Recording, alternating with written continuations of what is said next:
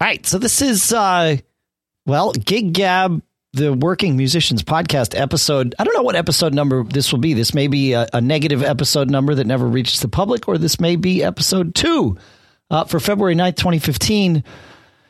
Here in Durham, New Hampshire, I'm Dave Hamilton, and in Los Gatos, Paul Kent. How you doing, man? I'm doing good. A little under the weather. I played a gig at a house party, and it's rainy and cold out here in Northern California. And in order to keep a little bit of air going through the house party, they opened up the screen door. And so I've been breathing moist air for about 4 or 5 hours while gigging last night, and it got me today.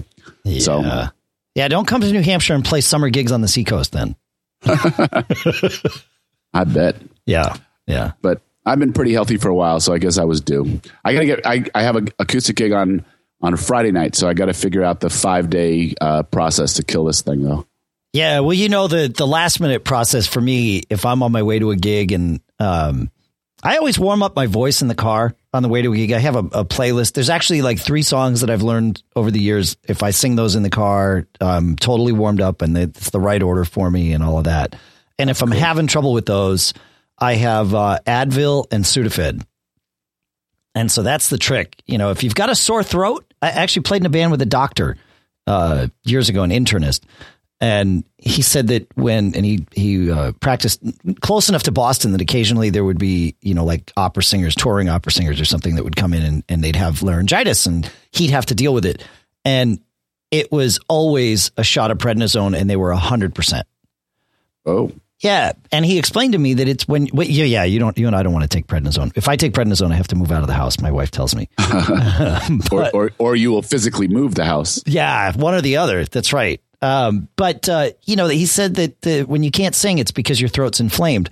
So you want an anti-inflammatory, and prednisone, of course, is a fantastic one, but has some odd side effects, rage and mania. But which are not necessarily a bad thing for singing rock and roll, right? That's right. This can work out just fine. That's right, as long as the tempo is not in your hands. But Advil is a non-steroidal anti-inflammatory, right? So if I take like 4 of those and a Sudafed, that is usually enough to coast through the gig. For me, it's always about resonance. Like a couple years ago, I had that surgery where they rooter your sinuses and clear it out. And it was kind of weird. I felt a little bit, lighter for about 6 or 8 weeks, and then it seemed to have gone back. When I get colds, it's always about clogged up in the sinuses. And then as you're trying to kind of feel where the notes are supposed to be placed when you're singing, that's harder for me to do. So, as a not trained singer, I have these little kind of, these little checklist of things that I try to do when I'm hitting notes that are challenging for me. And if I can't really feel the buzz up in my nasal passages, it gets a little bit harder. I rarely have throat issues. I mean, I kind of got over the singing wrong and actually hurting my throat. Sure. Now it's just all about being able to kind of feel where the notes are supposed to go to hit the higher ones. Yep. Yeah. You always, the higher the note, the lower you got to pull it in your gut, right? Yeah. But for me, it's all just kind of feeling where in your head for the head voice stuff that, it's coming out of. But got it. Yeah. So wish me luck. I'll spend the week, dousing myself with good things, resting. Lots of water. Trying not to talk too much. A lot of water. Yep. Yeah. And then next week's podcast, I'll let you know how I did. That's right. Yeah. Yeah. That was always the issue with our Cirque du Mac gigs together, was taking care of your throat in those 2 days before a gig when you were in a convention hall and, no way you were going to be hydrated enough. It just was impossible, and then talking probably louder than you normally would, because the, average dB in there is like 85 dB. Oh yeah, absolutely. Right. And, for people who, Dave made a reference to Cirque du Mac. So I had said last week, Dave and I work in the same industry, and we actually first got together with a little pickup band to play a party in our industry at one of the trade shows. And what Dave's referencing is what it's like to actually be at a trade show where you're talking, which is terrible for your voice, all day for days. You're tired and you're suffering from lack of sleep, and then you're going to go out and try and perform some music. So it was a feat of pure determination that got us through those things. That's what it was. Yeah, that's right. And that made it fun. I mean, it was frustrating at moments because it's like, I know I can actually sing this song, just not today. Yeah. Yeah. The rehearsal. Lack of sleep makes it hard. Yeah, the lack of sleep too. That's right. Yeah, exactly. Yeah, well, you're just, you're stretched thin everywhere. And then it's like, okay, now guess what? You got to go play. Yeah. But, the other side of that is that, the endorphins and the enthusiasm and the excitement you feel, it's amazing what you can accomplish on those things as well. Totally. Yeah. So you've got your gig coming up this weekend, and I'm not, I got to look at the calendar. I don't think I'm playing this weekend, but I am helping out. There's this event we do every year. A friend of mine has organized, and I always help him out with the event called Teens Rock Rochester, and Rochester's a town local to us here. And he gets, I think, 5 bands together, and it's a battle of the bands. And so there's 5 bands. They each get 20 minutes on stage, and that we give them a back line, and then they get to play, probably 4 songs. And there's several different types of prizes that they can win, and actually several different angles of prizes. They get best original, judged by some local songwriters and studio producers, and then a popularity prize, how many people put tickets in your box and that sort of thing. But 2 of the bands are bands that I help out. One is actually a band that my daughter is in, and so I'm aware of what they're doing, and they kind of come to us for advice. And then I also coach the local high school rock band club, who is also performing at this. And the thing that has come up quite a bit this week is song selection, set list, organ. Yeah. And I know, we started talking about that last week when we chatted, and you even at pre-show today said, can we talk about set list? And I'm like, yeah, man, it's absolutely. Yeah. So it's a great topic of discussion. And I think I mentioned this last week. Part of being in a cover band, maybe part of being a musician, is trying to, that your taste is better than everybody else's, and playing music is an act of expression of showing how right you are about everything. You know what I mean? Yeah, totally. Well, it takes a confidence to get up there on the stage and say, here's what I can do, but here is what I have selected to show you about what I can do. Yeah, that's right. It's all about that. It's like, this music, I know music so well. I'm going to pull out these songs and I'm going to perform them so well because my taste in music is so awesome and my interpretation of music is so awesome. Watch me be right is kind of, often what being a musician is all about. Yeah. The set lists are kind of interesting things. So, my thoughts on set lists, and I've learned a lot over years. So there's the realities of your situation. There's understanding very clearly what are you going to play for. So I'll give you an example. So we play club dates. Sometimes we play club dates that are 9:30 to 1:30. Sometimes we play club dates that are 7:30 to 10:30. We play a lot of festivals. Sometimes we are in the middle of the lineup. Sometimes we get to be the headliner or close it at the end of of a lot of bands being on. There's a concert series where people just come to see us, and we do those types of things. And they're all slightly different vibes, and they're all slightly different philosophies to a set list. My favorite ones are when we get to close a festival, because the audience has been listening to music. They're all amped up, and we get to kind of hit as hard as we want to hit right from downbeat. Those are really, really fun. 2 hours, pedal to the metal, we just go. Those are great. You get to start with the second set. Yeah, exactly. Yeah. And start at 10 and end at 15. That's what those are. And those are really fun. Nightclub gigs, the ones that are 7:30 to 10:30, you start a little slower. People are kind of filtering in. It's kind of early, and you kind of, you always want to have good dance music and, that type of thing. But the really high octane stuff gets a little bit later in the night. What else? Concert series. Have we been there before? Is it our crowd? Do they know us? And therefore I would design, for something like that. Or is it a first time out? How is it promoted? Is it a great crowd right in the beginning, or are people kind of filtering in? Do I know this information is another thing, right? So a lot of times you don't know. And so, you write a set list that gives you some options, and you get, you kind of try to cover all bases. But my biggest thing about set list, so, I am one of the biggest Bruce Springsteen fans in the world. I don't know if you know that, Dave. Being around you and knowing you, I've gotten these inklings that you might be a fan of the boss. That's right. I have maybe made that known on occasion, but and I always have loved the lesson of the way that he writes a set list. It's like a beautiful story, these 3 hour to 4 hour shows that he thinks about the arc. And I've actually been as obsessive as I've taken a whole tour's worth of set lists and kind of mapped them out as to the intensity of the songs. Yep. And seen what kind of like data flow there is to them. He typically starts at about an 8 and does usually a 3 or 4 song intro set, and then brings it down for a little while, and then kind of peaks again in the middle, and then then down, and then he goes to 8 to 10 to 12 to 100, and that's the end of a show, and you walk out drained, like he walks out drained. But the difference is we're not that, and it takes me. I so much want to be able to do that. Right. Sure. But A, we're not doing 3 hour shows, and B, it's not always this, we're not the E Street Band. And so, right. Throttling it back and kind of taking what the defense has given me is kind of the learned lesson of what you do. No, I've always thought about it. There's a sports analogy here, and you've got to be the quarterback, but it's as much about figuring out what you can do versus what the crowd is into. And part of that, though, is the crowd sometimes, like you said, when you're ending a festival, you get automatic energy from the crowd. And that's awesome. What a gift that is. We used to get that at Cirque du Mac, too. It was almost guaranteed. You walk on the stage. That was our crowd. Right. That's it. Yeah.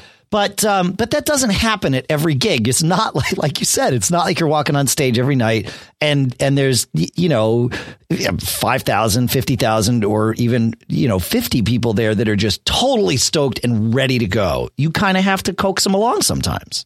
And it is up to you. Yeah. You've got to pour the energy at them so that they come back with it. Yeah. And I think that's one of the things about the really seasoned band. So there are the bands of people who are, they get it. They grew up with rock and roll, and they kind of get that transformative experience of what that music can do for you. And they're so committed to it. Even if they're not natural performers, they're just so committed to expressing themselves because they know what it meant to them. And that's kind of a raw energy that has its own thing that I think is actually a pretty cool thing. But what's interesting is watching seasoned performers, whether they're local cover band guys or, touring bands on their way up or whatever it might be, just kind of learning how to use the moods of different music in order to own a crowd and to go over. There's one of the more famous bands in this area here. He's been around for a really long time. He's probably one of the best paid bands in the area here. And he talks about that point in a show where, you hit a double, you hit a triple, but when you hit the home run and all of a sudden the audience is yours, and then you own it for the rest of the way. And, what do you send them home thinking about, that experience that they had? And that always kind of inspired me is, you're after hearts and minds. And that's kind of what I always do. And when I'm writing a set list is like, what do I know? What do I don't know? Right. What am I prepared to solve as we go along? And how about this? Do you always have can't miss songs in your back pocket that if all your cleverness is going to hell, are you ready to pull out something that always works? And do you know what that song is? Absolutely. Oh yeah. So you gotta have the back pocket. There's no question. Yeah. Yeah. And yeah, in fact, I with Fling, which is the band where I design set lists more than any other, at least these days. I organize our songs by what purpose they serve in the set. And that has served us very well, both in terms of building the set list ahead of time, but also, in real time at the gig, dealing with, okay, we're in a tough spot. Either we've got to bring it down a little bit or we've got to bring it up big time. Right. Yeah. And so, yeah, we have those songs. And, depending on the night, it can be a lot of different things. But I've got a list of get 'em up songs they're 5 songs, and no matter what's going on, people stand up and start moving when we play any of these 5 tunes. And and I will put 2, maybe 3 of them in the set list, but not all of them, because I got to hold something back. Got it. Yep. Can you share what they are? Of course. Yeah. So the old standby, Sweet Home Alabama, there's something magical about that song that people just stand up. I don't hate playing it, but if I can get through a gig without having to play it, I feel like I've accomplished something. Yeah. Because it's easy to go to the list. Honky Tonk Woman by the Stones. That's another one. Yeah. People get right up. Fool in the Rain, Zeppelin. That's got that shuffle groove that people just can't help but not move, right? I mean, they're up. Jenny, Tommy Two-Tone, that's another one. And Blister in the Sun from Violent Femmes. Yeah. And they work at different times. You know, they're all pretty safe bets, but at any one point in the set or given a crowd, if I see that we've got a lot of 80s people in the crowd, Blister in the Sun, that's where we're going. You know, maybe Jenny kind of thing, you know. Yeah. Yep. How about you? You got your back pocket songs? Again, depending upon where we are, there's a lot of things. So, you know, I have horns in my band, so we have some interesting things we can go to. So Smooth would always do that. We have this, 5-piece horn section blasting out that line to Smooth. Yeah. Pretty much always. And I'm trying to think, how old is that song? Is that song 15 years old now? Smooth? Yeah. Yeah, it might be. Wow. I feel weird? Like it's new, but it's not new. No. Yep. So that Latin groove is just always something that works. Yeah. And, Earth, Wind, and Fire, those are just, and we play those pretty good, so September, Sing a Song, Let's Groove Tonight. I mean, these are songs that just make people happy. And, as a little bit sidebar, it's funny, we're in the wintertime now where in my band, this is the time of year where we refresh our set list because we play a lot from May to October. We don't really rehearse from May to October. So January to May is when we kind of like are working on our new stuff. And we had a really interesting discussion this year about, what works. And we've done some stuff that is going back to that theme of being too clever. But these songs that kind of have this, our job is to make people happy. So these songs that have this kind of happy lilting vibe to them, those are the songs that tend to end up in that category. We just started working on Treasure by Bruno Mars. Oh, what a killer song. Yep. Totally simple progression, right? Yep. But the groove is unbelievable.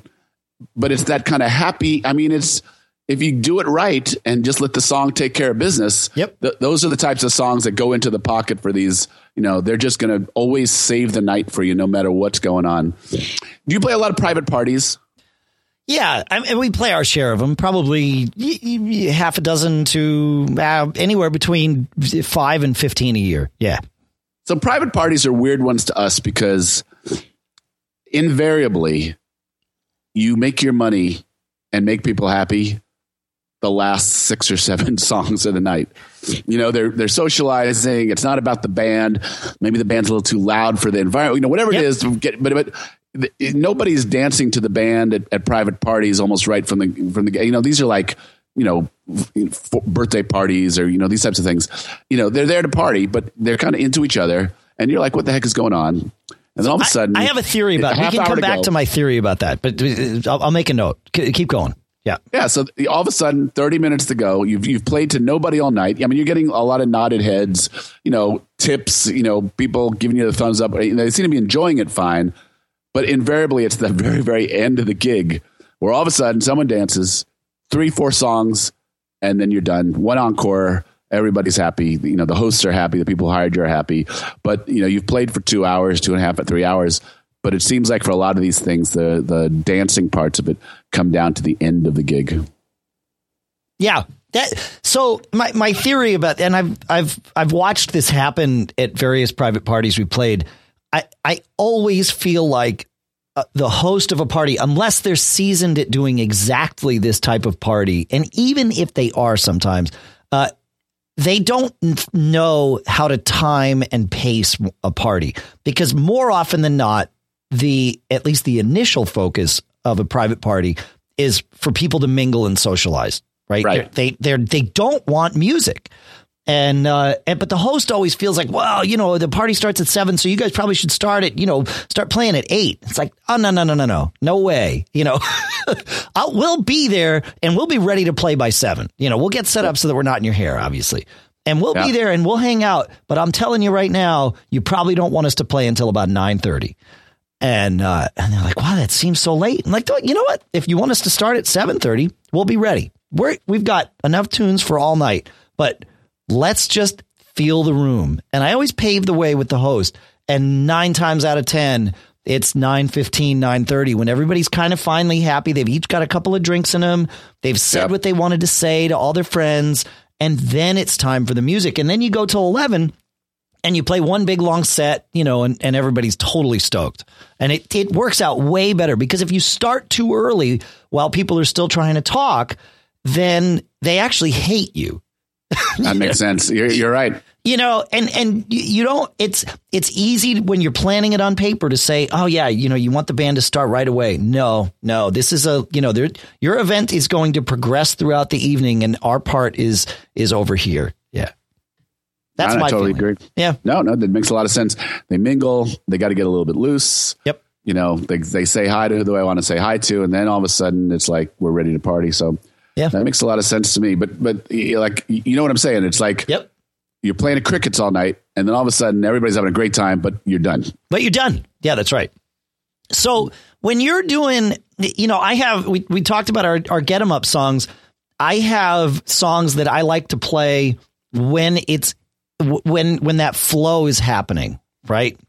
When people have been grooving for a couple of tunes and you just want to keep it going. They haven't been grooving too long that you need to give them a break, right? But, there's that thing. And the question is, how long do you wait until you slide one of those in and it's just the perfect song for the moment? And my favorite go-to song, probably in part, at least because as the drummer, I can start it in our band. And sometimes you just have to go and you don't have to wait for somebody else to start a tune is Boogie on Reggae Woman.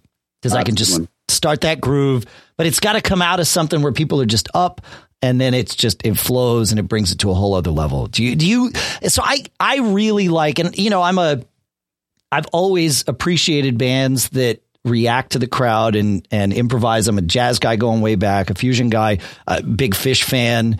And they really have perfected the art of reacting to the crowd in the moment and kind of controlling that flow. So I really get off on when, it's the right time to pull the right song in and you do it. And it's like, oh yeah, perfect. I like it when so a guitar player is going to have a different perspective on that because a guitar player plays the riffs that get people going, yay, right?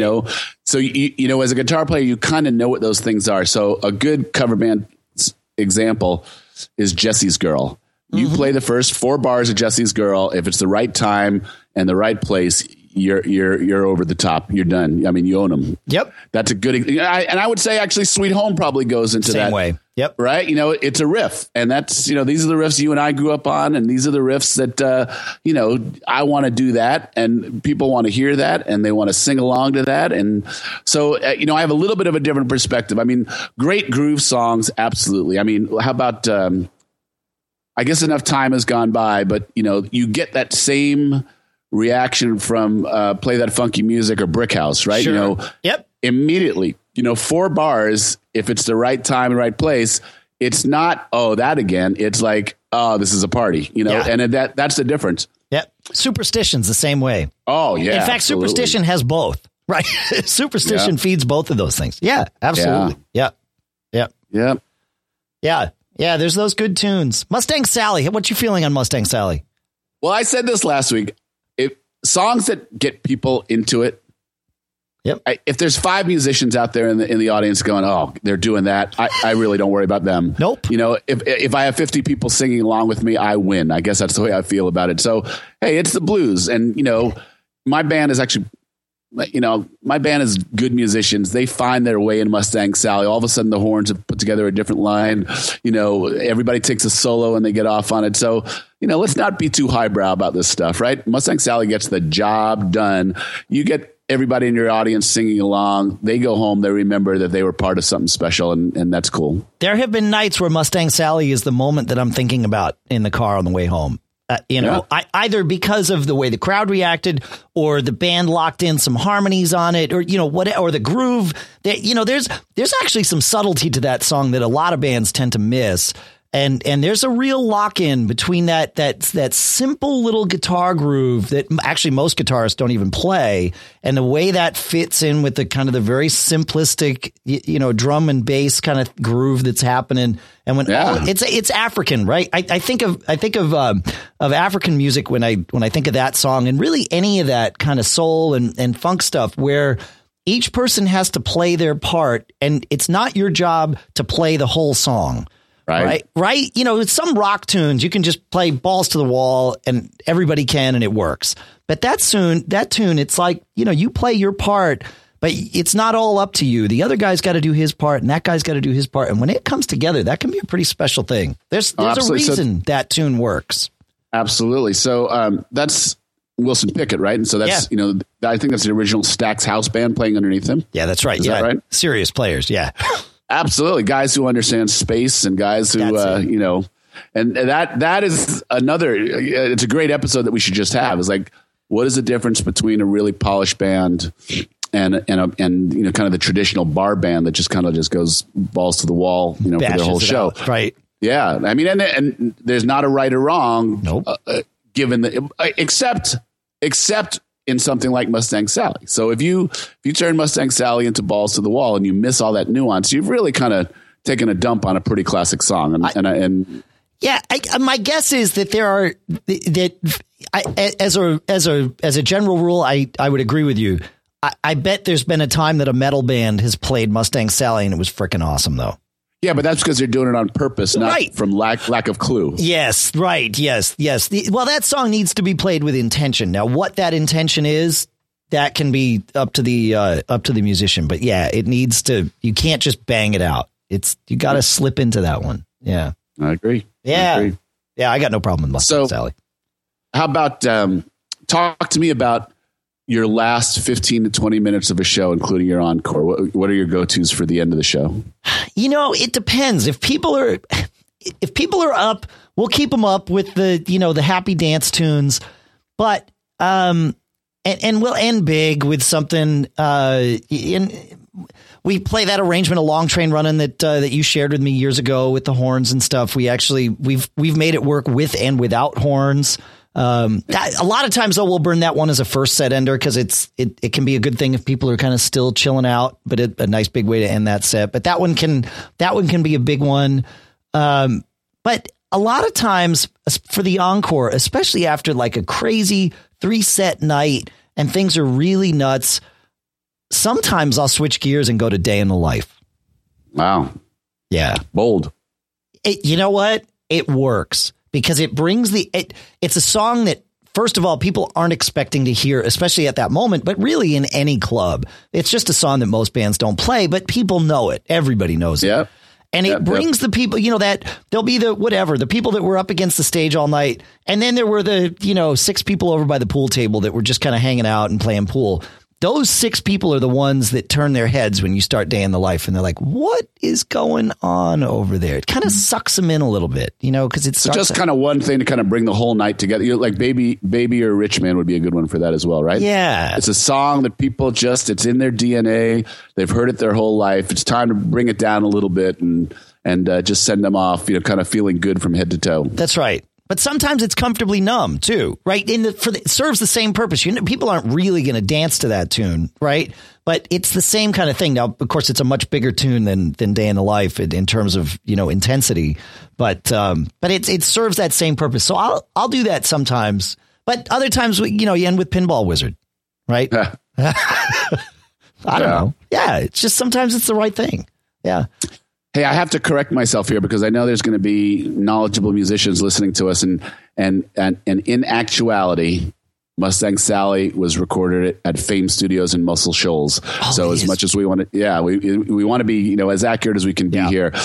there's so much great stuff to say about Stax and the house band there, but Mustang Sally in particular is part of that Muscle Shoals. Of course it was. That's right. Yeah, our guitar player in Fling, we had kind of put Mustang Sally on a shelf and let it sit for a little while, and he wound up watching that Muscle Shoals movie that came out and came to rehearsal, and he's like, "Oh, this tune, there's so much more to this tune." I'm like, yeah, of course. He's like, "I know it." Like, great. And then we brought it back and came into, so of course it was Muscle Shoals. That's right. Yeah. How many slow songs do you do in a night now? It depends. Probably not as many as we should.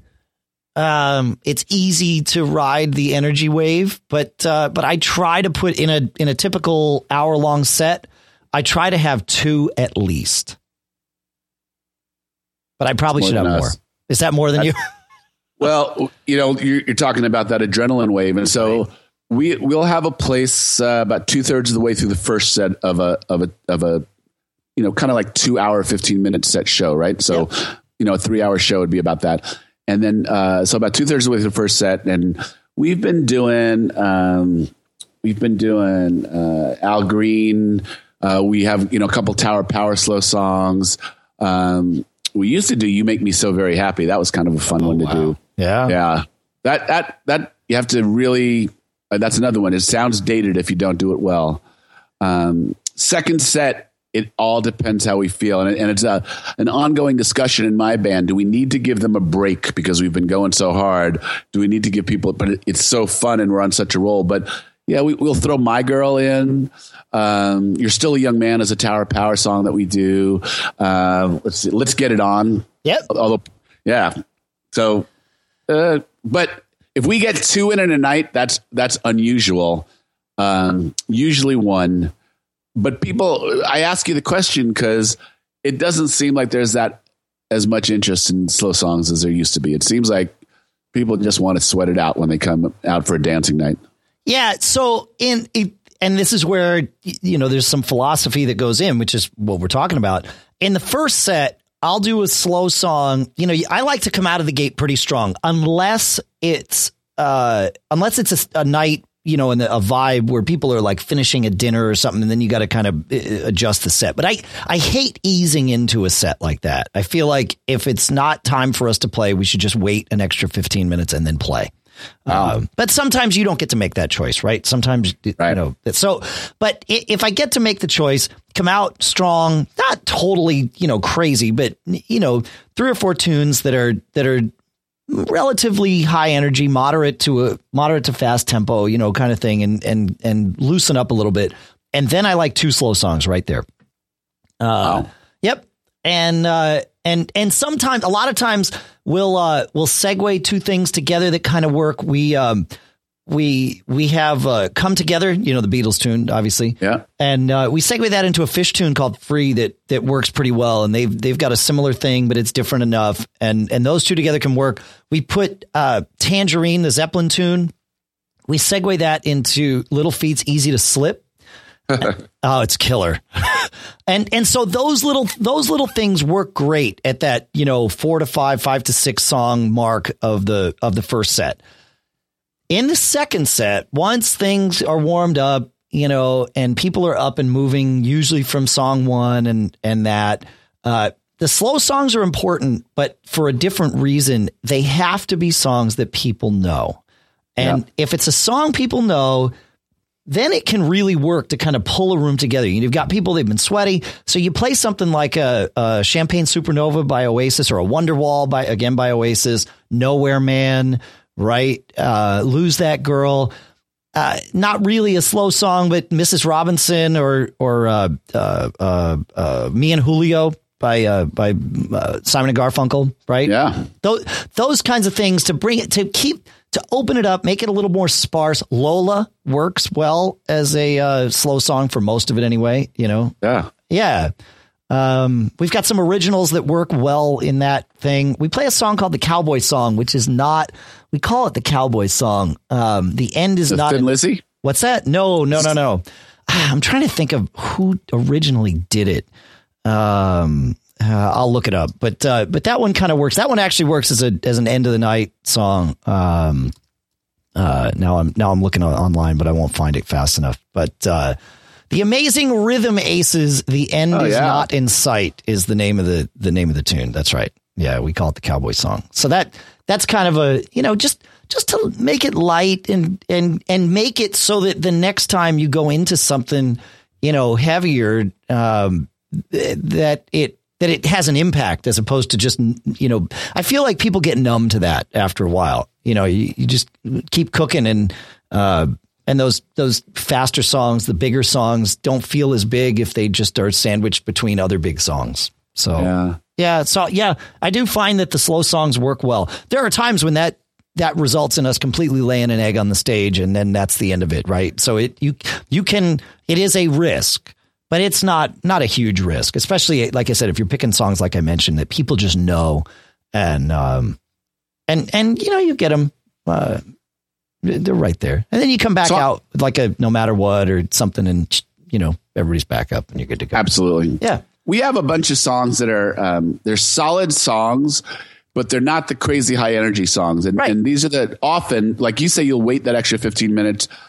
I don't mind, taking the stage and going. So we have like Down to the Nightclub by Tower of Power. That's kind of that, just kind of lilting groove, right? Just funky, it sounds great because the band is tight, but it's not this high energy thing. It gets the evening off really well. I Got to Get You Into My Life, that the Tower, the Earth, Beatles Wind and Fire Tower version. Power thing. Sure. Yep. Yeah. Earth, Wind and Fire. Earth, Wind and Fire. That's right. Yeah. We've been doing In Excess's What You Need. Oh, killer tune. Yeah, it is. There's so much for In Excess to grab, but that's another one. It's not these kind of like balls to the wall, crush them. And I'll give you an example. Here's the end of our show. So Jesse's Girl, Glory Days, What I Like About You, Fire by the Ohio Players, this new Uptown Funk that people lose their mind over from Bruno Mars. Yeah. Call Me Al, Shout, and this version of Long Train Running with the horn arrangement. So that's 7 or 8 songs that like pretty go, Yeah. That's go. Good. Go. That's what you got to do. That's what you got to do. Yeah. That's good. That's all fun though. It's art and science. It's our art, right? We want to say something. We want people to feel something. We want people to enjoy the band. And so crafting a set list that's like a cool story for people, and thinking about whether it's the people who come and see you every time. Are you saying something to them that is something new every time they see you? The people who are catching you for the first time and you're trying to get them to convert them to be fans. What are you doing every time out? So I love writing set lists. I spend an inordinate amount of time thinking about it. I do too. And the funny thing is, usually what happens at a gig, I'd say at least 50% of the time, is that we don't follow the list at all. It's audibles all night long. But and usually the first audible is the first song, and it comes to me as I'm in the washroom preparing to head out on stage. Just getting that last, getting set. Funny. Yeah. But I'll spend an hour writing a set list for a gig or more, and it sometimes is over the course of a couple days. I'll have ideas about, this and that, but that prep, even if we don't play any of it, that prep time actually all factors in, because all these songs are in my head and I've thought about different combinations of, okay, these 3 songs together would work, or, this, that, and the other. And I'll wind up picking one permutation of it and then realize in the moment, a different one, or somebody else will start a tune if the flow is going right. And I really like the audible, at least the option of the audible, because it's not always the right thing to play the song that you picked yesterday when you were writing the set list down in your office, right? I agree. We're a little more structured, so you got more 10 people guys on stage. Yeah, that's right. Yeah, but I got good advice years ago that what Zappa used to do he used to take 2 or 3 songs and clump them together, and those songs live together, if not for that tour, forever. Right. So we have our clumps that that I can take these 3 off the shelf, and they kind of go interchangeably together, and that's always been very helpful for controlling the flow of a set list. Yep, absolutely. Yeah. No, it's a lot of fun. I like it, and for us, even if we're in the midst of an audible night, occasionally, you're in that, and the next thing to do is not entirely apparent to you.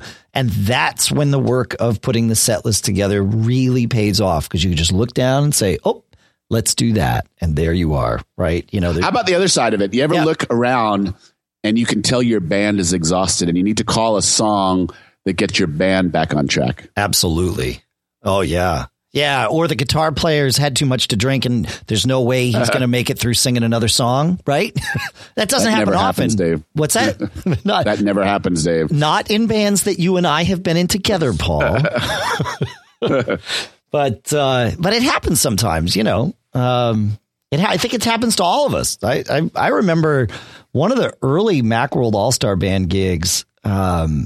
We started. It was a place in, I guess it was San Francisco, the Lone Star Last Call Cafe, Lone Star. Oh, Saloon, yeah. Whatever. Yeah. Last Day Saloon. That was it. Yeah. And but we weren't that party. It wasn't our party. It was one of the last Not the Knife parties that Eileen did. But the gig, like, we weren't supposed to start until like 11:15. So we get to the club at 7 or whatever. We set up, we sound check. You said to Chris and I, let's have a shot of tequila because, you know, here we are. We're finally all together again. Great. So we had a shot of tequila. I think we had 2. Then we went out to dinner. We had pizza, a couple of beers, back to the club. Now it's only like 9:30 and a couple more beers. I walked up on stage. It's the most I've ever had to drink going on stage. And I counted the next day. I had 9 drinks in me by the time we hit the stage, which is a lot for me. You know, it's way more. It's probably 7 more than I would ever normally do. But you know, the gig was fine, I suppose. You know, but it happens where you lose track or whatever. So yes, it happens. Yeah. So there are those moments where you look around and you're like, oh, I got to bring the band out of this. Absolutely. Yeah. Yeah. Or everybody's in their own different vibe or not quite in tune or whatever it is. And you just got to regroup and you need that song that gives everyone a one song, you know, breather, so to speak, because it's either maybe a song that is so rote and will work. You know what a good one for that is? Domino by Van Morrison. Oh, wow. Always works. Most bands can play it and get the vibe going. Yeah. Pretty dead easy to play. And, you know, it's not 1,000 miles per hour, right? You know, but it grooves and it's fun and usually changes the atmosphere in the room. But, you know, I know there have been those nights where we play a lot of gigs in the summer. Sometimes you play a room in the summer, it's just freaking hot in there and you've been going hard and you can just look around and you can tell your band they need a one song breather in order to get, you know, the rest of the way to the finish line. And having those songs that, you know, will work with the horns, for example, like, you know, they can only blow for so long. So yeah. I always have Day Tripper in the back of my pocket that if I know I need to give even if we're cruising late in the last set, but they've been blowing their brains out and they need one song to let the blood get back into their lips, Day Tripper. That's a great idea. Yeah. Horns take a one song break. They're back and energized. It's all it takes, really. Yeah. I mean, I think it's literally about blood flowing into their lips. Right. And so. Yeah, we have a tune that I specifically never put on the set list, but we almost always play. And it's for exactly that purpose. When we feel like we need to put on our comfortable slippers and just chill for a minute and get back to center, you know, and it's a cover song that no one knows. It's a tune called Get Back Home that was written by Ray Pachkowski, who, among other things, plays in Trey Anastasio's band. He's his keyboard player these days. But one of our bass player played with him years ago in Vermont and kept this song kind of in his repertoire. And it's a great tune, very simple tune. Like you said, not blazing tempo, but it moves and people will get up and move to it because it's very accessible and we can take it anywhere we want to go. And it sort of forces us all to focus on each other without having to intently focus because it's technically difficult or anything. And, right. And it brings us all home and usually it becomes a huge thing and we get a great little jam in the middle and our guitar player will take it out or somebody will take it out and we bring it all back together. And you have to have something that serves that purpose. A couple of years ago at Macworld Expo, you had Little Feat play at the Macworld party, right? Yep. I swear we watched them do that. They came out and I forget what they started with, but things were horrible for them. You could tell the sound on stage sucked. They weren't feeling it. And then after 2 songs, they played Skin It Back. And you could tell that this was their home. I mean, and this is a song they've been playing for decades, right? Yep. And by the time they got about to the halfway through the first verse, they were all somewhere else, and in a good way, right? They finally found their place together and was like, okay, now we're Little Feat. Here we are. Now we can play the rest of the show. And it really, I don't know if that was the tune on the set list or not, but it sure felt like they looked around like, whoa, we got to pull this one together. That's funny. Yeah. Yeah. Well, it sounds like you have in your band a lot more what I would call, in my band, I call them vanity songs. They're, like we play stuff people know. Yeah. I give us 1 to 2 songs a night that are, and it might be one of mine. It might be one of anybody in the band, but 1 or 2 songs that they're just because we love the song. So we really want to express those songs. So how about next podcast, we talk all about vanity songs that you just play because you like, and where do you put them and what do you think about when you play them? Yeah, I like it. All right, man. Yeah, man. Good. Well, this has been fun. This we didn't even have to think about this one. I'm quite sure the concept of set list will come up over and over and over again. It's a big deal. I think so. It's important. It is. You got to get it right, and you get it wrong, and then you learn, and that's how it goes. That's right. Thanks for hanging out, Paul. Thanks for. All right. Yeah, man. We'll see you next time. Good talking. Hope everybody enjoyed this episode. We'll be back next week. More good stuff on Gig Gab.